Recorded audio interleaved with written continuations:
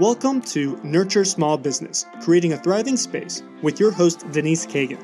Denise is the president of DCA Virtual Business Support and has been a business owner for almost 20 years.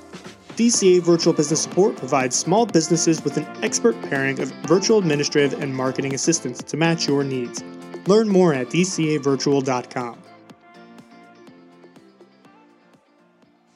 Tony Guarnacha has helped thousands of businesses survive crisis, whether it was post 9/11, during the Great Recession, or amidst massive company acquisitions. Tony has helped businesses navigate the uncertainties and emerge stronger on the other side. As a child, Tony experienced firsthand the devastating crisis of business failure when his own parents' small business failed and they lost everything. Its impact on his life was powerful. Having lost everything, he determined he would one day figure out how to help business owners like his parents learn how to run a profitable business. The mission shaped his entire 20-year career as an entrepreneur, business owner, enterprise marketer, and after working with the best businesses across hundreds of industries, he has learned how they grow consistently and predictably using adversity to uncover opportunity. Today, his mission, it has a name. It's called Democratizing Marketing, and he is going to talk to us today about the 6 growth factors. Let's welcome Tony to our show. Thanks so much for having me here today. No problem. I'm delighted to hear about these growth factors. But first, would you mind telling us a little bit more about your experience as a child and the ensuing journey that came from it? Sure. So I grew up in small business. My parents had a small Italian bakery, and they were fantastic bakers. Unfortunately, they didn't know what they didn't know about growing a business. And so at the age of 12 years old, I was just starting high school and just kind of getting myself set. We lost everything. I had to withdraw from the school I was in. I had to move into my sister's basement because we lost our home. We lost our car, and I had to even give up my dog to my sister. And so that was a really challenging time that kind of set the trajectory for really my purpose in life and kind of what carries me through and gives me kind of the passion I have today. Because from there, I left. I went to school, business school, to kind of learn how to actually become an entrepreneur. So I studied entrepreneurship, left there, and then started a second bakery. This time it was an online bakery. I was actually just going to ask you if you still have that baking gene. Yeah. So afterwards, I started a online bakery with my parents. And what we were able to do is take a photo, put it on a cake, and mail it anywhere in the country, in the U.S. And so we turned it into a gift company and to a promotional products company. And with that, we won Best New Product at the New York Incentive Show, meal cakes to Jennifer Lopez, to Jay-Z, to IBM, to Microsoft, to amazing companies. And I'm, 28 years old. I'm thinking I got this entrepreneurship down. This isn't so hard.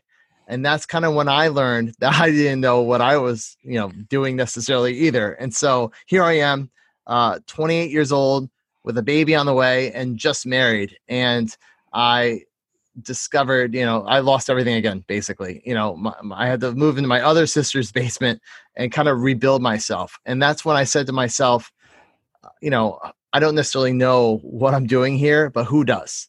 And that's when I thought, well, the best companies in the world did. And that really set the trajectory for me to work with those companies.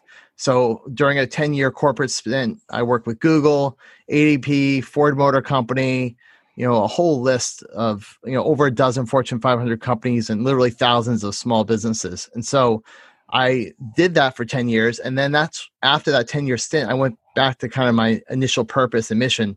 And that was to really help small business grow and scale and avoid crisis. And so that's kind of where I am today.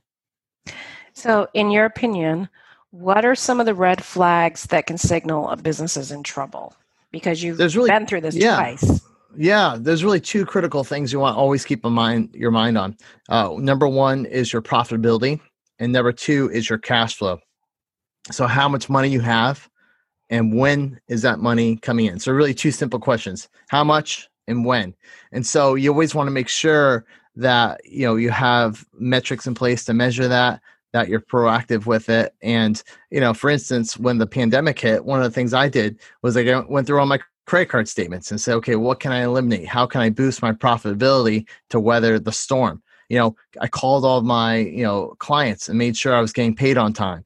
In a business, you as much as possible, you want to get your receivables up front. You want to receive money up front. A lot of times, many of us will bill after a month or even 2 months or longer. That puts a lot of risk in your company. So we're just really kind of looking at how much and when is really two critical things that any business can do. And it's pretty straightforward. It is, but surprisingly, a lot of small business owners do not know how to look at that. Correct. Yeah, it's sad. A great book that I read early on was Profit First by Michael Michalowicz. It's a great book, and that's something I always recommend to folks to learn more about that area. Interesting. I'm writing that down. Profit First. Eventually, I'm going to be doing a podcast on all the great business books that you should be reading. Yeah, that's a great one. And hopefully my book will make the list at some point too. Oh, nice. Okay, so tell me, what are a few of the small changes that a business can make right now to improve their cash flow? Yeah, so I mentioned a couple. Go through your expenses and make sure that you eliminate what's costing you too much money. Look at when you're getting paid, like we said before. So try to get paid in advance as much as possible. And then on the flip side of that, try to delay what's going out. So try to expedite what's coming in and delay what's going out. So this means negotiate with your suppliers. See if you can get better terms. One of the things I did as well is when the pandemic hit, I called up my web hosting company. I said, do you have any, special arrangements for folks during COVID? And they said, well, as a matter of fact, we're giving 50% off for a couple months. So that was basically free money. So anything like that you can do. I changed my terms of QuickBooks. I was using QuickBooks for accounting, and I called them and said, the monthly money cost isn't that much. What if I just do it annual? So in that case, I moved from, it kind of took a cash flow hit in a sense, but on the plus side, I reduced the costs. And so kind of looking at those different areas and just really making phone calls and knowing your numbers. Absolutely. I totally agree. So your mission to democratize marketing, talk to me a little bit about that. Yeah. So the idea of democratized marketing started with what I call the marketing revolution. And so if you looked at marketing 40, 50 years ago, at least one aspect of it, advertising, was pretty straightforward. You take an ad, you put it in the newspaper, boom, you get some business. Then, things got a little bit more complicated. You do radio or TV, you can still get some success. All of a sudden, the internet comes, and you have thousands of websites, and you need a directory like Yahoo to organize this. Then you have search engines, and then you get to the point where you need a major search engine like Google. And then what happens next? You have social media.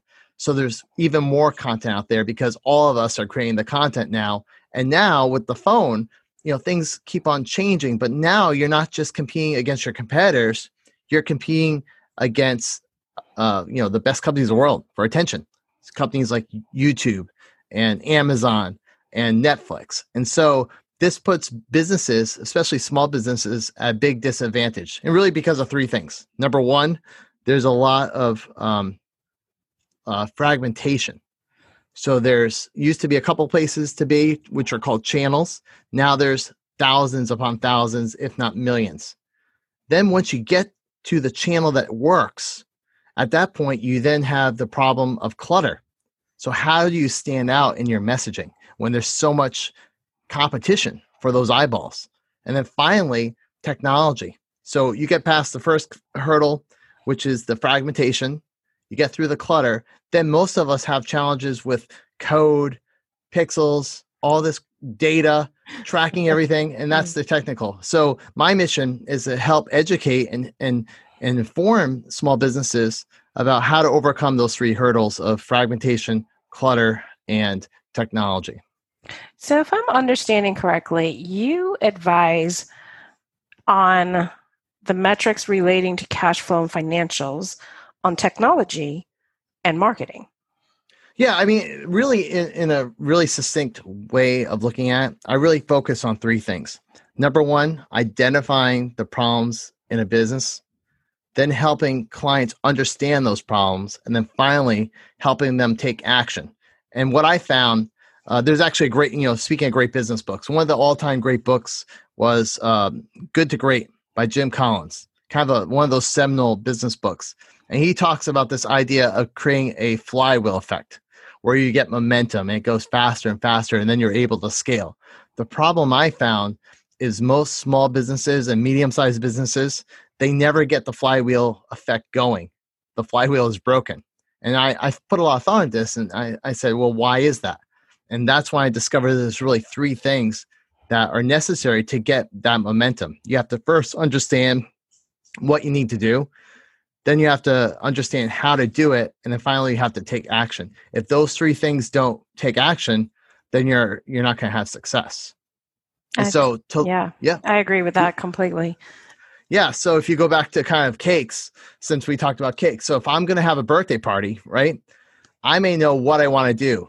I want to have a birthday party. Then I might say, okay, one of the things I need is a cake.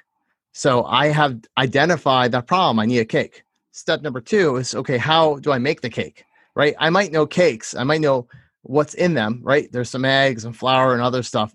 If I don't actually know how to do it, I'm not going to have the success. And the last thing, I have to actually bake the cake. So if I don't do it, it's not going to happen. So this carries through in anything in business or life. You have to understand what you want to accomplish, which in the business world, that's called strategic planning. Most businesses lack that. They go right to step number 2, which is how. How do I do SEO? How do I do a podcast without first understanding their strategy and their plan and why that's important? Like, what do they want to accomplish? How much do they want to grow by specifically? Because that helps you prioritize everything else you're doing. And then the last step, you have to actually take the action.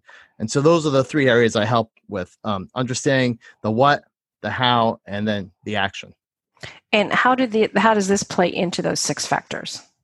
Yeah. So what I notice, again, going back to strategic planning, that's the part most businesses are missing. So the best companies in the world will, you'll have dozens of people sitting in a room for weeks on end with a spreadsheet that's 30 tabs long with coming up with a plan. Like, this is what we're going to do. If we don't hit this goal, we're going to do that. And that's how they operate. And that's one of the reasons why they do great. Average business owner spends more time planning their vacation, their wedding, their birthdays than they do their life and their business. And so I set myself on a mission to help solve that. And I knew a couple things. Number one, I knew that, most people don't like the plan. They know it can be a challenge. It can be difficult, it can be costly. And there's all these problems associated with it.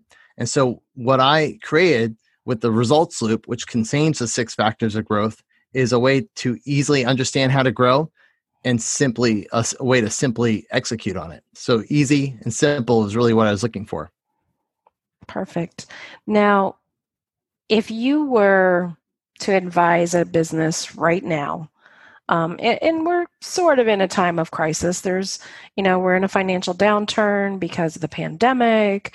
Right. But what would be some quick ways you would advise them to turn that adversity into opportunities? Yeah, well, this is exactly where those 6 factors come into play. So the good news is there's really just 6 things that really make a difference in terms of growth from a marketing perspective. And the first one, and the point is, this is very easy to apply. So I took my daughter through this. She's in a Girl Scout troop. And as a result of going through this process, they were able to dramatically increase their cookie sales just after 15 minutes of going through the results loop. So this absolutely works. And it's very easy to do. Oh, you're speaking to my heart. I was a Girl Scout leader for years. Yeah. So you'll get it. Yeah, I'll go through I'll give analogies and I'll use the Girl Scouts as an example, just so it's very easy to understand. But the first thing you want to do is look at your markets. So who specifically are you serving? And so when I went with the Girl Scouts, I said, okay, who are your markets? Well, the first one was pretty easy, mom and dad. Okay, great. Then, the next one was, okay, maybe the neighborhood. Then you go to the grocery stores. Maybe there's a yoga studio. And the power of writing this down is it triggers ideas. So if I'm going into Yoga Studio 1, or maybe one of the girls in the troop is going to Yoga Studio 1, has anyone been to Yoga Studio 2? right? So by going through this process, it helps you prioritize. Because really what the planning process is, it's not about the plan, it's really about the process. And so by going through this process, you learn how to prioritize. Because where you are today, no matter kind of the situation, it's a result of how you prioritize three things: your time, your money, and your effort. And so where you go today and where you're going to be tomorrow is really how you're prioritizing. This planning process is really just a matter of saying, okay, where am I going to put my attention? From a Girl Scout perspective, do I, hit all my relatives? Do I go to all the grocery stores? Like how, because we only have so much time, right? And so much resources. So prioritization is really helps determines that. From a business perspective, you want to look at, okay, what's the pain points I'm solving? What does my product actually accomplish for people? What demographics do I want to serve? What, do I want to hit this zip code or that zip code? So markets are very, very important. It's the fundamental building block of starting any kind of marketing. Okay. You want to share any of the other steps with us? Sure. So factor number 2. You don't have to give it all away. No. It's got me fascinated. Yeah, my whole purpose here is to share everything I know about this particular subject. And so the second area is your offerings. These are the products and services you provide. And that might sound simple, but you'd be surprised how many people haven't defined those. And also, it's important because your markets match your products and services. So for instance, if you're selling, a high-end car like a Lamborghini, you want to make sure your pricing, your product matches the market. In this case, a high-end market. Because fundamentally cars are pretty much the same. In fact, Lamborghini is owned by Volkswagen. So what's different is really the perceptions, right? Like how do people perceive it? And so this, your product price points, your packaging, all this is influenced by your markets. And so, do you use fancy packaging? Basically, all this comes together. And a great way to think about growth is saying, okay, what new markets can I provide new products and services? What existing markets can I provide new products and services? What existing products can go into new markets, and what existing products can go into existing markets? So you can kind of build a 4-quadrant matrix, and that again drives brainstorming and drives prioritization. It's a very, very powerful process. Very simple, but that was the whole point, is to make this simple so anyone can do it and have dramatic growth in 15 minutes. So you're basically taking number 2 and applying it back into number 1 to some degree. Yeah, number 1 and 2 are very closely linked. And so they go hand in hand. Okay. Factor number 3 is your value. Value is at the crux of it. So if you look at the results loop, you'll see it's an infinity symbol. And the reason why is because it's recursive. You always go back through this process, but you also discover that value is at the center. It connects one side to the other. It connects your products and services and the markets you serve with how you're actually going to obtain the growth. And value at the end of the day is an exchange. So at the top of what's called a marketing funnel or a sales funnel, you're dealing with people that don't know who you are, much like I'm doing here in this podcast. So what you're exchanging is someone's attention for hopefully some knowledge. Hopefully people are learning some things here, and that what I'm exchanging is my time in exchange for people's time listening and hopefully learning something. At the second stage, where someone is a little bit more familiar with you, typically there you're exchanging higher value content for contact information. This is what typically known as a lead. So people fill out a form, give you some information, and then you have them on an email list, perhaps. That's an exchange as well. And then the last level exchange is really the result for money. So people work with you for your products or services because of the result that they get, not necessarily the effort you put in. And so understanding that really drives all the other decisions that you have to make within the results loop. Absolutely. I really like that results versus, I like looking at value as results product. Yes. I think that a lot of entrepreneurs don't. It's an exchange of time and money sometimes. Right. And time shouldn't be the factor necessarily. Correct. And it can work in both directions. Sometimes, trading time for money, you can lose your shirt, right? Because you're undervalued. But on the plus side, if you get the results down, you can make a lot more money. So it's very, very important to really focus on the result as opposed to your time, because there's so much room both on the negative side if you don't do it well, but on the upside, the positive side, you have so much opportunity, because then you could like celebrities, right? Or basketball players, they work for 2 hours and they make $1 million that game. That when we all want to be in that position. They're not trading their time for money, they're trading it for the result, which is winning the game. Absolutely. And I think professional athletes are one of the best at tracking their goals, to be honest with you. Absolutely. They always know where they stand with everything. Yeah. So Tony, I suspect that our listeners are going to have to get in touch with you to find out more about 4, 5, and 6. Yes. So how do they reach out to you? Yeah, there's a couple ways. One way is if anyone wants to learn some of the fundamentals that I'm talking about here, I have a manifesto where I put a lot of my best stuff in for free. And to get that, you can go to smallstepsmanifesto.com. And when you do that, there's actually a assessment. So you can get a score on your 6 growth factors and know exactly where you stand and which one you should prioritize working on first. That is awesome. So they can go to smallstepsmanifesto.com and they can take the self-assessment, and you will be in touch with them? Yes. Yeah. So there's an opportunity there if you want to book a time to meet with me, or, if you want to get my book, there's lots of options there once you go to that page. Perfect. I think I'm going to head over there after our podcast and check it out myself. Perfect. Thank you so much. You're welcome, Tony. You have a wonderful afternoon. You too. Take care. Thank you for joining us for today's Nurture Small Business, Creating a Thriving Space podcast. Learn more about your host at dcavirtual.com or by emailing her directly at denise@dcavirtual.com.